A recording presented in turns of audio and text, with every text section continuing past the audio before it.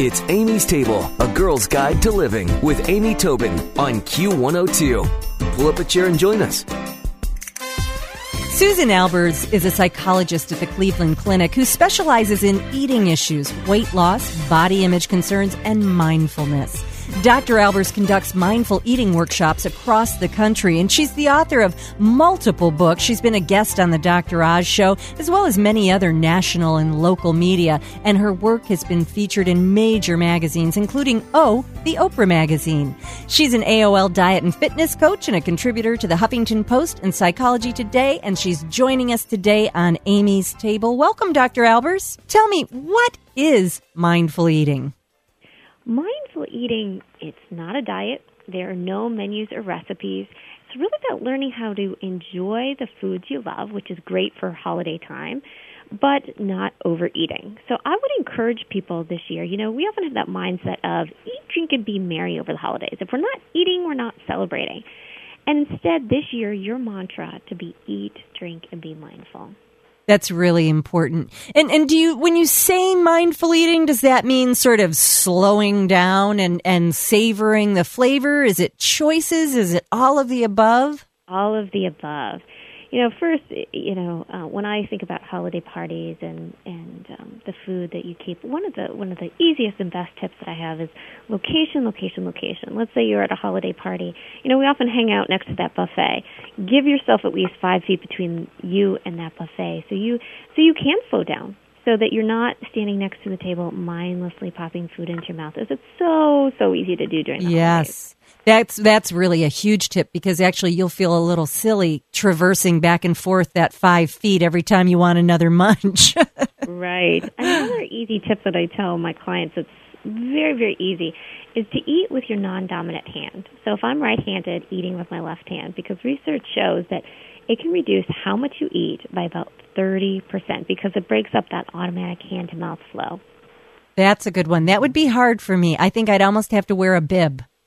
Yeah, and that's it exactly, is that it just kind of feels a little bit strange when we do something different. It makes us more mindful. It's like if you put your pencil in your opposite hand and try to write, you can still do it, but you think about it. And that's what we really need when we eat, is to start thinking about what it is that we're doing. Because it's easy to pick up that fork and shovel in some food, but when you're mindful and present, you experience it and you enjoy it. Well, it's funny. Growing up, my mom would always say to us when we sat down at the dinner table and shoveled through dinner, she'd be like, I'd like it to take you at least as long as it took me to make it, to eat it. Yes. And I sometimes say that to my kids, when I've put some effort into something. So part of it really would be savoring the experience of eating. And I know that many of us in this rushed world don't do that. It's so true. I see it often at work, is that that we're working at the same time as that we're eating. That eating is something that we feel like we have to fit in between this or that. We're eating in the car. And we've really lost the art of savoring food and it being an event in itself. You think back when you'd have, tablecloths and placemats and things like that. But really, right now, when we think about how many of us eat, we're eating right out of a bag. Yeah, exactly. Through the drive-through, and it's crazy. Well, it's funny because we both agree eating is one of life's biggest pleasures, and yet there are so many emotional issues tied to food. How does that come to be? Is there some basic reason that food is something we use in place or to satisfy our emotions?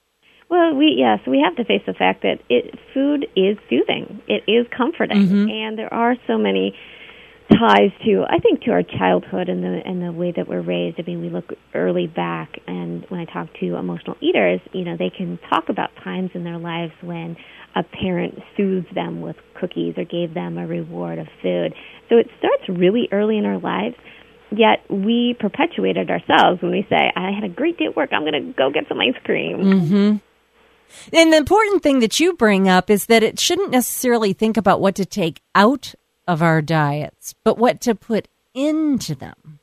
Right, exactly. To not have the subtraction mindset, because that makes us feel deprived. So instead of focusing on, I'm not going to eat ice cream today, focus on, what am I going to add to my diet fruits and vegetables and things like that to help me to feel strong and nourished. And it's a slightly different mindset, but it's very, very effective.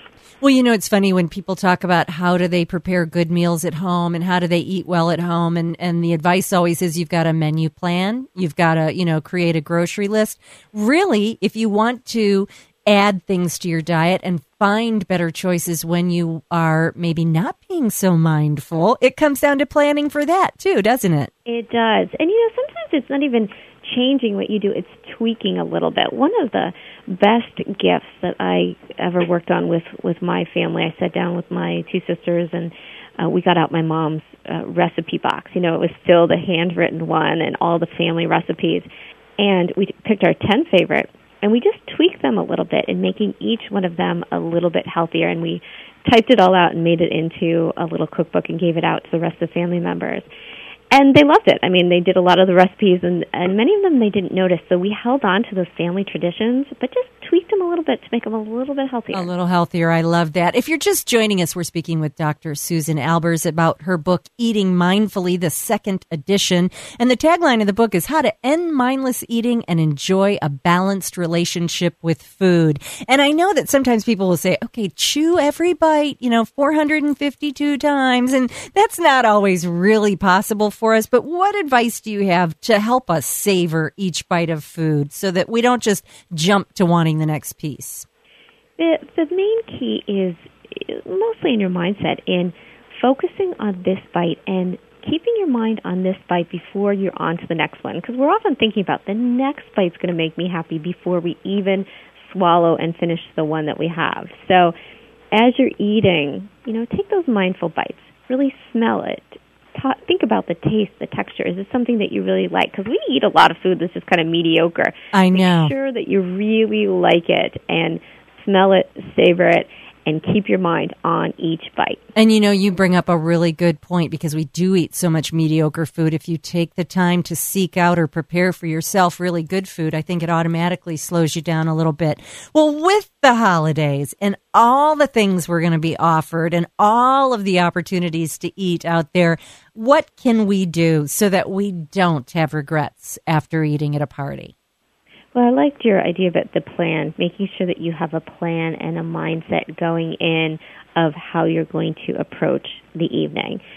And making sure that you are staying 2 steps ahead of your hunger. It's pretty, common advice not to go to those parties too hungry. Right. But our counterintuitive mind says, I'm going to save up those calories. Don't do it. Resist the urge. Yeah.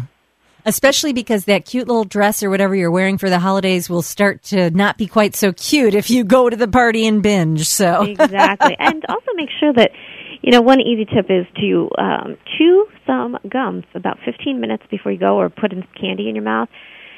Research shows that just kind of stimulating that oral sensation in your mouth and chewing kind of gets your taste buds going and helps you to curb your appetite. So 15 minutes, pop that into your mouth before you even walk in the door. It's funny that you say that. I bought some gum for someone in my family recently, and it ended up staying in my purse, and I never gave it to him. And I ended up the other day thinking, I'm going to have a piece of gum in the afternoon.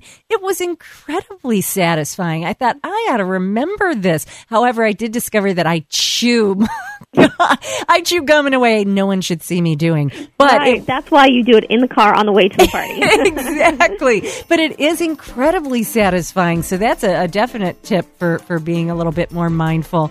Well, Dr. Albers, thank you so much for these holiday tips. We're going to be more mindful as we approach those burgeoning buffets. And I'm going to put all of your information on amystable.com. But, of course, you can find out more about Dr. Albers at www.eatingmindfully.com. Thanks, Dr. Albers. Thank you. Stick around for another helping from Amy's Table on Q102.